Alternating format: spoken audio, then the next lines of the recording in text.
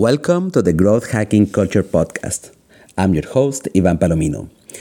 This podcast is about thought-provoking ideas to scale up and growth hack performing and human-centric work cultures. My guests are experts on mindsets, skills, and science behind work cultures. I hope you enjoy this episode. Today, I wanted to discuss about something that, we know that leadership has been improving, but I wanted to dwell more into the area of all these leadership pitfalls that haven't improved yet. The common mistakes that kind of sabotage our success at work. And the funny thing is that there is some numbers that prove that leadership is improving. There was in 2023 State of Leadership report by Gallup saying that, hey, 84% of employees are satisfied with their leadership. Satisfied doesn't mean that we are super happy. Happiness is not satisfaction. That's one. But it is an increase from 70% in 2015 to 84% in 2023. That's a little bit better. The other thing is that we know that there is some areas of improvements that leaders should be working on still now. There was a Gallup research saying that 61% of employees believe that the leaders could improve their communication skills. There is 78% of employees believe that they do not receive enough recognition for their work. Glassdoor 2022, and 59% of employees believe that their leaders could improve their empowerment delegation of tasks. That was by Gartner in 2023. And all these numbers, if you put them together, is kind of the topic of one incredible book that was written by Nancy Lyons. And let me tell you a little bit more about my guest. My guest today is a CEO and co-founder of Clockwork. It's a design and technology consultancy.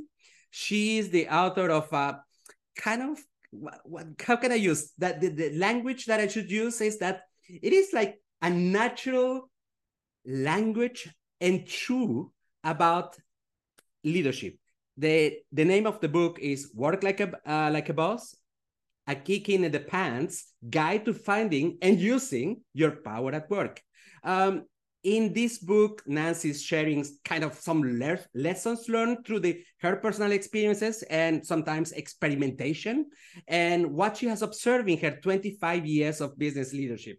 And something that I love about Nancy, and well, it's not the topic of today, but it will be we can go there, is that genuine advocate for gender equality. And this is something that I appreciate. Every time that I have a guest who is on that area, I need to say, and maybe we will talk about it a little bit more.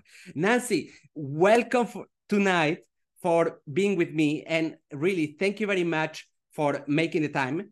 I know that you're busy, but I just wanted to understand this transition. How did you end up creating a book about that specific topic? What was the thing that made you like, oops, let's do it? I need to share it.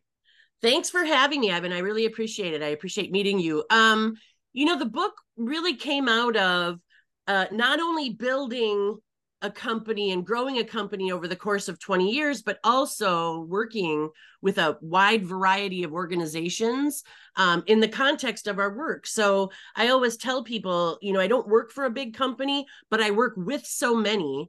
And it gives me a really interesting view into how people inside those organizations work, how they collaborate, what their culture is like, how expressive they are. It's a great view into what, especially corporate America looks like. And so it's been a real gift. And I was able to draw from those experiences to write the book. So that's really it. It was, I work for a relatively small company. My company is relatively small, but we work for large Fortune 500, Fortune 100, Fortune, 1000 companies. And that has been a real opportunity. Tell me, we always have the impression that in developed countries, USA, Europe, like being a boss and being a woman is kind of like, now it's natural. Is that natural? Especially when you started like 20 years ago, was it natural to have like somebody a founder, CEO of a company, meeting all these big shots of the Fortune 500, and most of these Fortune 500s back then were males. Was it that easy? No, not easy. We still don't have the kind of representation we need in corporate leadership positions, on corporate boards. So the numbers are still, wildly low. And not representative of the talent that's available out there. And don't even get me started on, besides women, the diversity of talent and thought. And when I started my career about 25 years ago. I was considered very young. I had men say all sorts of things to me, like, you probably shouldn't deliver this message alone. You need somebody with gray hair in the room. They won't take you seriously. You might want to consider changing your wardrobe. I was involved in a company prior to this that was acquired. I was the only woman leader of a business unit and the only one who, wore pants, for one thing. That was just 25 years ago. The men talked to me like I was an idiot. Although I was the only one who understood technology to the degree that I did. So that was a real learning experience. And I often say that I got an MBA, in a drive-through. I was basically like thrown into the fire, and that was my education. So no, it was never easy. It's still not easy. I take great pride in the fact that my leadership team is 60% women, that we, move through the world with a pretty decent profile. And those women, all of them represent the organization, better than me, probably. And we've always been real advocates for the power of women, but also marginalized communities. What is sad is that let me tell you this. In 2019, there was an article by Harvard Business Review.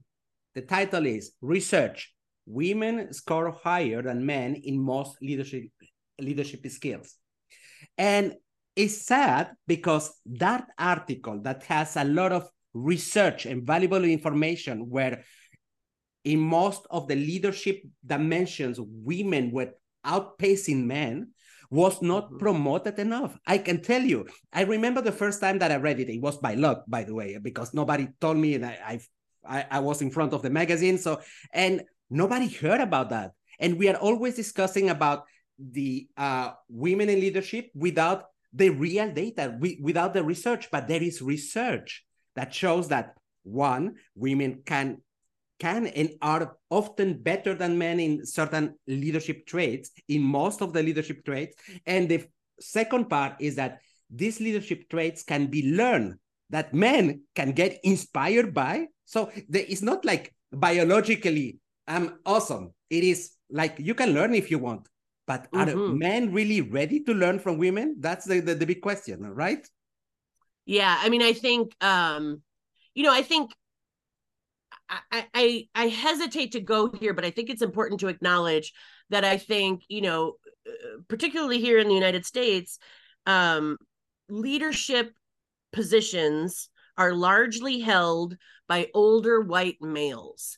And I think older white males as a category are feeling somewhat attacked right now, which makes the question you just asked that much harder, because I don't know that that particular category of humans is in a place where they want additional feedback about where they're lacking and how they could improve how they show up for their workforce. So I think I think we have to find, I think what's really necessary is for men, but really all humans, to evolve and open themselves up to feedback and the opportunity for change. I think hierarchy has created this sort of mindset that suggests that when you get to be the boss, you're done. You know what there is to know, right? And I think being a curious learner is part of that, but I don't know that we talk about that enough. And they're there for a reason. And so I don't know that they're that malleable or adaptable when, I mean, maybe on behalf of their whole organization when it comes to perhaps financial decisions, but when it comes to their own sort of characteristics that they bring to their leadership, I'm not sure that most men are going to receive that information in a friendly way. Indeed, indeed. And that drives us through to the core of this discussion, that which is about leadership. So COVID has been very hard in most of employees, and that includes as employees, also bosses, leaders. And it was like a good opportunity to learn new things, but mistakes had to happen. According to what you have observed, what are the biggest mistakes or fails that leaders have done during the COVID times? What have we uncovered because of COVID, in fact? Sure. I think mistakes that were pretty common as we moved through this COVID crisis was, first of all, I think a lot of leaders just didn't adapt quickly enough. I think they struggled to respond very quickly because nobody knew what it meant. Nobody had been through it before in their lifetime. So they didn't have the experience, and the data didn't exist to suggest how we respond to this crisis. I think it required, us to adapt to technology, being largely remote, but also how we managed and communicated with teams. I think you said earlier, poor communication is something that people have identified as being an issue with leadership now, or, prior to the pandemic. I think in the context of the pandemic, I think it was that much more noticeable. This idea that leadership doesn't have the ability to frequently connect with the workforce. I think unclear and infrequent communication led to a lot of anxiety and uncertainty. We talked a lot about the unprecedented times we were living in, and because people didn't know how to respond to those unprecedented times, we actually created more anxiety and more discomfort among the workforce. And so I think what that may have felt like was leadership sort of neglecting the well-being, overlooking the well-being and the mental health issues that arose, and the emotional issues that arose during the pandemic. And I think it was a really stressful period. And I think leadership, I think that was a significant oversight of leadership in not sort of taking into consideration that these are humans afraid for their livelihoods, afraid for their families, being stuck in a work situation because their bills didn't stop, and really feeling like they didn't know what was coming. And, nobody changed, very few leaders changed their communication styles to address it. So I'd say those were probably the biggest leadership mistakes that I observed. What is kind of crazy is that we always have in our brains, we always have this tendency to put communication in a big bucket.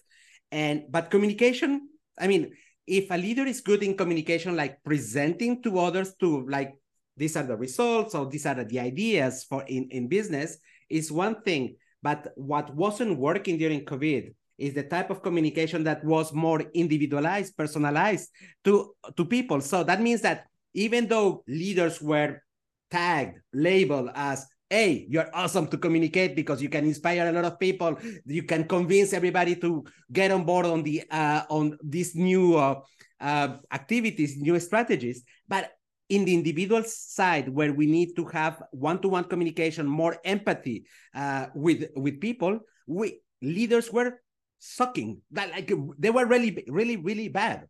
And I'm glad that you have brought that topic. Another thing that you have mentioned, I was thinking, is like you mentioned that we need data to in order, because we didn't have the data in order to adapt quickly to change. But for me, it's almost like we didn't have the courage to ask people who had that skill to say, hey, how do I do it? How do I use this new technology? How do I become a little bit more empathetic, even if the guy that you're asking to is one of your direct reports? I think the lack of courage to say, I don't know, I need to learn quickly was lacking big time during that period. Yeah, I totally agree. I actually think that being able to say I don't know is a remarkable characteristic of a true leader. And I think, going back to what I said earlier, we have this idea that, hierarchy suggests ability. And as a result, those folks at the top of the food chain, we expect more of them, and we assume that they're able to deliver. And I don't know that that's always true. So I totally agree with you. I think, just because you're a leader doesn't mean you have empathy, doesn't mean you're necessarily good with people get to where they are in their career paths for a variety of reasons. And I know a lot of CEOs that were simply great with numbers or deals, and shareholders really don't care about much else. And so it's easy to reward, it's easy to reward performance based on numbers alone. But I think in order for us to compete going forward, we have to center people better. And I don't think those two things have to be mutually exclusive. I don't think that we sacrifice performance by centering humans. I think our process may look different, how they show up for us might look different, but the numbers will reveal that new focus in due time. And I don't think it's a sacrifice.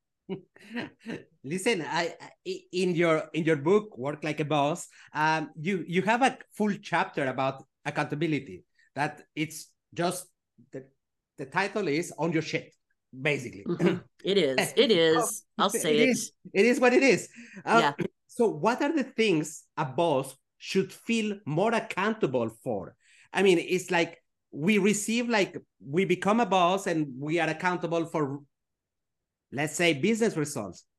But what are the things that you feel most leaders today are leaving behind?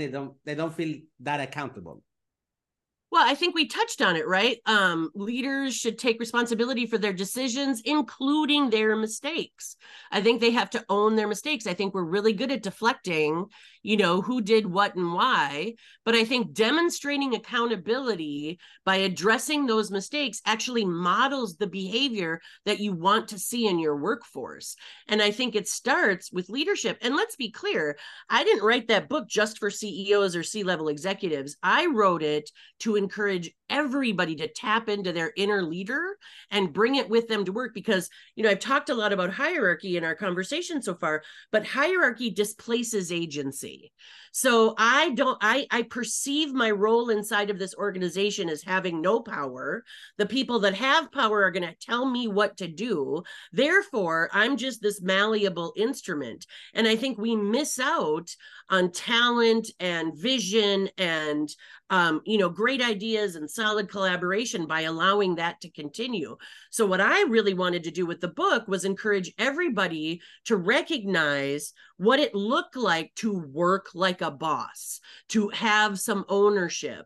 And so I think, when we think about accountability, I think leadership modeling accountability means that we may see more of it when we really don't. I don't think organizations impress upon, and I'm going to say this, but I don't feel this really, but what I mean is, just the average workforce, the rank and file, I don't think they know how to show up accountably. What's going to happen? I might lose. People are either afraid of losing their jobs or not. And there's no gray area. There's no middle ground. They make a mistake. Oh, am I going to lose my job? And what I'd like to see shift there is people recognize that mistakes are learning opportunities, that, being outside of your comfort zone is a growth opportunity. And we can take that mistake, apply it to the next iteration of the problem, learn from it, and move from it. And ultimately, we'll create the solution together. I also think, that accountability thing, where bosses, but where all people have really sort of failed, is around transparency. I think being open and transparent about the challenges you're facing, about not knowing how to talk to your workforce, about not knowing how to connect in a one-on-one way or really make everybody feel seen. I think actually speaking to the decisions you make and why you make them, all of that is crucial to building trust. And the reason that people felt so uncertain during the pandemic is they didn't trust what was happening. And so trust is an important part of leadership. I also think, supporting growth in the workforce. I think leaders should feel accountable for the growth and development of their people, and providing opportunities and feedback, honest feedback, that speaks to those opportunities for improvement is really important. And I think that's important in all of us when we think about our own leadership abilities. Like, how do we have conversations? How do we have collaboration that's real and transparent and honest? How do we show up not afraid of conflict, but willing to provide feedback to our colleagues in a way that's constructive? Nancy, I must say that you struck me when you mentioned the keyword iteration, because this is something that maybe you and me have in common. It is that I see my personal development as an iteration. Nothing is perfect, but I have to start early enough in order to get, on each iteration, I get to improve a little bit. Not the magnificent big changes, but every time that I try something new, I get some data to validate if it moved the needle or not. And life is like continuous iteration. And that drives me to the core of the why of your book. In fact, your book has been designed in order that people, before they take leadership positions, they develop the leadership traits. And it's better that you use it when you are still not a leader, because you can do mistakes and, okay, good, I learned. And many of the leadership traits, you don't need to be in that title, on that position, to go and make it happen. I love that, Nancy. Thank you. I felt like the book, the time for the book was now. I did not know the pandemic was coming when I wrote it. So, it's actually more relevant now than I imagined it would be. And I'm just starting to think about the next one, which I think will be a really interesting follow-up to it. And frankly, I'm sort of excited about doing a book tour, because my book launched in November of 2020, right in the middle of lockdown. And we were all inside. It was a real bummer. And I didn't get to do a book tour. I didn't get to meet people, which is why we're talking about it now, almost 2024. So I'm really excited to write the next one and meet people that, have insights either about their experience with the content of the book or about their experience in their work period.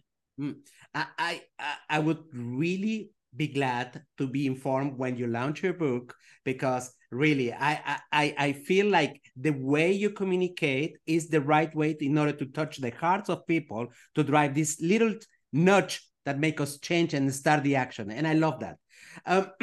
Now, COVID happened. We didn't expect it. We couldn't predict it. Technology is making that a lot of the things that we thought that weren't possible can be quickly be replaced by a tech company made by two co-founders who are living in the middle of Utah or whatever funny place you have in the United States. So there is kind of a lack of predictability in business, that if the leader cannot embrace this mess that he cannot decode, and face his fears, he will not be successful. So how do you practice as a leader or as a leader to be, to embrace this mess? How do you do that? Yeah. Well, I think first and foremost, you have to just commit to the idea that people are messy. I think we know that where there are humans, there are problems. And some days that's a great challenge, and some days it's a wild frustration. But I do think that all humans, very especially leaders, but anybody in the workplace, needs to get better at accepting uncertainty. One of the things that has changed for my business is we we evolved a change practice because you cannot implement new technology without thinking about how it's going to change people. Well, let's think about that on a grander scale. And that's been a huge differentiator for my company. But let's think about that on a grander scale. I think what do we hear inside of organizations all the time? Nobody wants change. You can't make people change. They're uninterested. They dig their heels in. If it's not broke, don't fix it. And all of that is because the future is unknown. When you think about even how we talk about the past, I've heard people say, really lovely things about the period when we were all inside because of COVID, because they romanticize what was because they know it. I survived that. It was actually a good experience. I liked being home with my family, whatever it is. My father, romanticizes the good old days. And I've had to say to him, when is that, Dad? When were the good old days? Because I remember recessions. There was in his lifetime, the Vietnam War, the Korean War, the Second World War. I don't know when the good old days were, but we romanticize the before times because we know them. And I think that leaders, but all humans, need to get better at accepting uncertainty, recognizing that unpredictability is part of business, and learn to be comfortable with what you don't know and not having all the answers. I also think we all need to get better at agile decision making. I'm somebody who doesn't respond well to over analysis. I'm somebody who operates a lot from my gut. I know if something feels right and if it doesn't. And if I'm wrong, I will accept the consequences of my error. But I think developing the ability to make quick and informed decisions in uncertain situations is super important.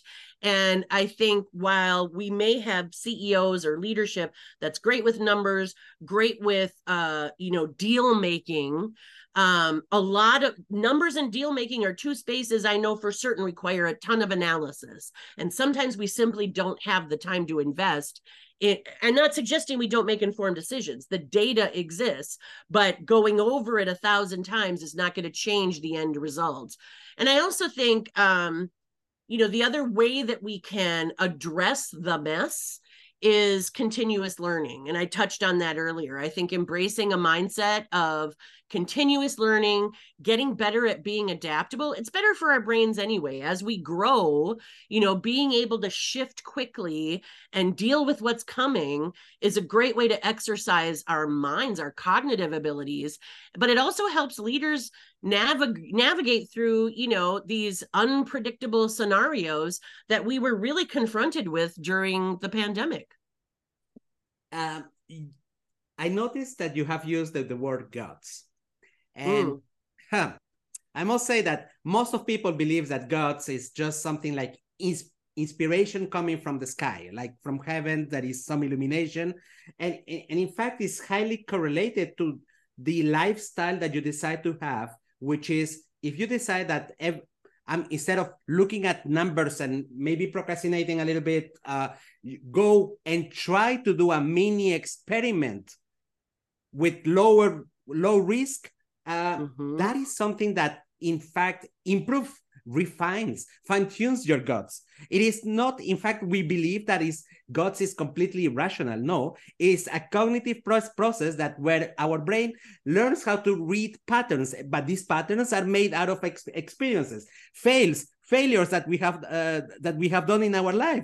So if you don't go and try to do your failures and you need just a lot of information and fail anyways, then you don't develop your guts. There was a second thing that you mentioned. It was about the fact that we romanticize the past. In fact, it's not we. I think it's also how our brain has been built, that when we think backwards, we think about it like in a better shape that it was in reality. And also when we think about the future, so either we think that the future is going to be worse than actually it will be, or better, like for instance, when I get my car or I get married, I'm going to be happier. And then we end up being a little bit less happier than what we expected. So our brain sucks at forecasting the future. So we need to create this kind of self-awareness where whatever we think is not going to be as bad as or worse than what we think. And that's something that is also quite trainable. Mm-hmm. Talking about fails, Nancy, I have to ask you a personal question. So what are the things that in your experience as a CEO of your company, where you feel I have failed on that? I probably feel like I failed every day at something, and I do know that communication, in my attempts to empower my leadership team, I believe that I have become a lesser communicator because my instinct is to talk to everybody regularly. But I'm really trying to stay out of the weeds and let my leadership team run the day to day. And because of that, I question every day if I'm communicating enough or effectively. So as much as I can identify communication as a key issue inside of organizations between leaders and workforce, I also know that it's a failing or a stumbling block for me. So there's that. I think, over the course of 25 years, I've certainly handled individual situations in ways that I regret because I'm human. I've had moments, and I also think our definition of professionalism is evolving. It used to be that you couldn't have emotion at work. It used to be that you couldn't react with anger or, anything that was, and when I say extreme, I mean extreme for the professional. I don't yell or freak out or whatever. But I think the thing that always separated me or differentiated me from other leaders or CEOs was the fact that I do bring emotion. And sometimes I fail at delivering an emotional message in the spirit in which I intend. So while I think that's sort of my superpower, I feel strongly and passionately about, you talked about guts. I think my gut is hardwired to my emotion. And, when I say guts, it's instinct, it's experience, it's mistakes, it's this amalgamation of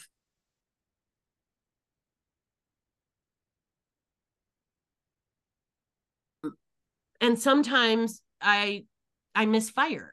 And I think, those are things that I can't go back and change, but I can apply to future interactions and just try to get a little better all the time. Indeed. And I think that thanks to all of our mistakes that make us the person that we are today, and that allows that Nancy is recognized like a super good person to mentor other people. That's why she wanted to share her experiences in her book, because you have failed. You have made certain the good steps to create this experimentation in your life. I wanted to get back to something that somehow I saw it reflected in your book, but it wasn't a chapter. So, and it is about the confidence. And that relates also to the earlier topic that we were talking about before about the fact that, there is studies showing that feminine traits are better for the current leadership style that is required today and so on. And then there is also some research that shows that showing teeth is a common shortfall on women versus men. That the fact that we always think that women will not be great at certain leadership position is because they are not as show-off or showing aggressivity as men. So, which is related to the confidence building. So, but do we need confidence to work like a boss? I think in order to work, I think confidence comes from competence. So I think being good at what you do, and that includes acknowledging your failures and improving from them, that leads to confidence. I have confidence at this stage in my career because I've fallen down so much. But I think the concept of showing teeth is an interesting one because, when I think about that, I think, are we saying that women don't have the same kind of assertiveness or aggressiveness that we would expect from men? And I think assertiveness is important, but it also has to be balanced with empathy and understanding. And that is where I believe women show up really strong. And, I think women have been stereotyped as bringing their emotions to work, demonstrating emotion in a way that's uncomfortable.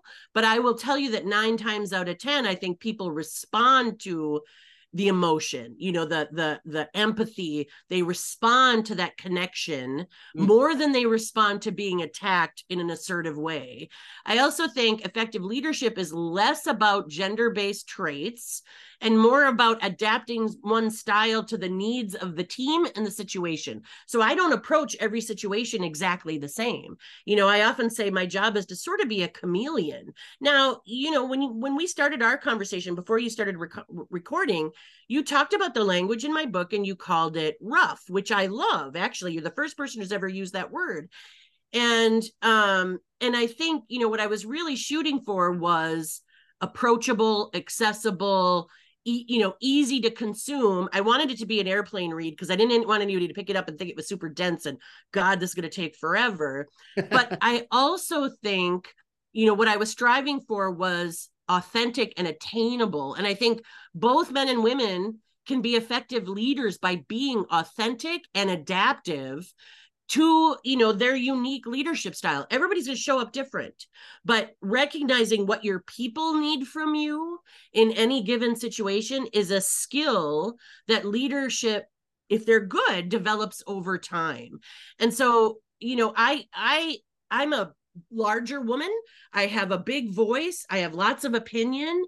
And so people think, oh, she's aggressive, right? Or people say to me all the time, how do you have so much confidence? And it's like, well, I don't know that I always do.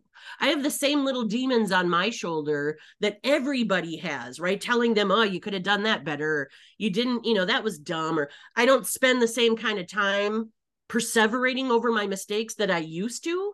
I used to stay up all night long thinking, oh, I blew that meeting. I could have done that differently. Why did I say that? Now I'm like, well, it's over. And if I really made an error, I'll deal with that tomorrow. And if I didn't, there's no point in keeping myself up all night. But I am not an aggressive person. I'm simply somebody who cares a lot. And at the end of the day, I think that's what we need from all of our leaders. Cared, not just for the numbers, not just for the deals, not just for the shareholders, but for the people that do the work and the people that we produce the work for. Nancy, you made me think because you started talking about authenticity, and just to be true to you, like last week I was like listening to one audiobook and then the concept of authenticity came up. It was a psychology book, and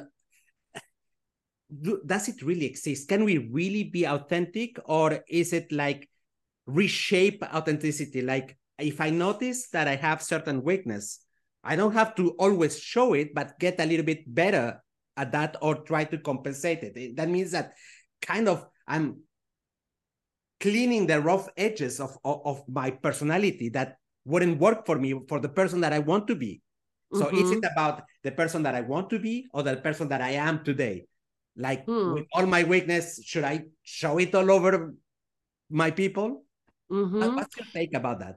Yeah, I mean, I think, it goes back to being adaptable, because I think if I come in, really enthusiastic and feeling, if I come in really big, I could be overwhelming to the person that I'm engaging with or the team that I'm, trying to have a conversation with. So again, it's my job to know my audience, right? To read the room and understand when my message is hitting the way I want it to, or when it's just missing the mark completely.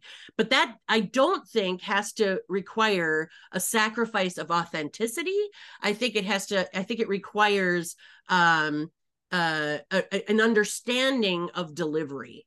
And so to me, I don't feel like I am ever disingenuous or inauthentic, but I do feel like I have to frame up messages sometimes, especially the most difficult of them, in ways that are palatable or digestible for the audience that I'm delivering to. I love that, Nancy. Thank you very much. Nancy, so we have been discussing a little bit about the topic of leadership, especially the fails and how how leaders can overcome them. And thank you very much for your powerful messages. And some of the messages I use for the discussion. I use your book as a guideline for our discussion. Your book that is Work Like a Boss, a kicking in the pants guide to finding and using your power at work. And hopefully very soon there will be another book. And that's something that I'm super interested to be informed. Nancy, how can people reach you out? How can if they have questions? I mean, one, because you are inspirational in terms of leadership, and secondly, because of the type of work that you do with your tech digital consultancy company. How can they reach you out? Well, I appreciate you asking that question. So first of all, you can find me really easily at nancylyons.com. You can find the book at worklikeaboss.com, and it'll direct you to every place you could possibly buy it, including Amazon. You can find my companies at clockwork.com. And then we have a studio called Tempo, and that's madebytempo.com. I'm also on social media at Nylons. So you can find me on X at Nylons, on Threads at Nylons, Instagram at Nylons. And I did that because my name is Nancy Lyons. When you just put my initial N Lyons, when I would do that, people would read it as Nylon. So I just took it. And you can always tell how long somebody's been on a social media platform by how unprofessional their social media handle is. So you know I've been there a long time, and I'm not changing it now. Nancy, so I'm going to be writing all of these links to your personal website, to your business site, and so on, and to the book, by the way, because people has to get accessibility to this book. Thank you very much for your time. Really, it was so nice to have you today with me. Oh, thanks for having me. It was a delightful conversation. I really appreciate it. Thank you, Nancy.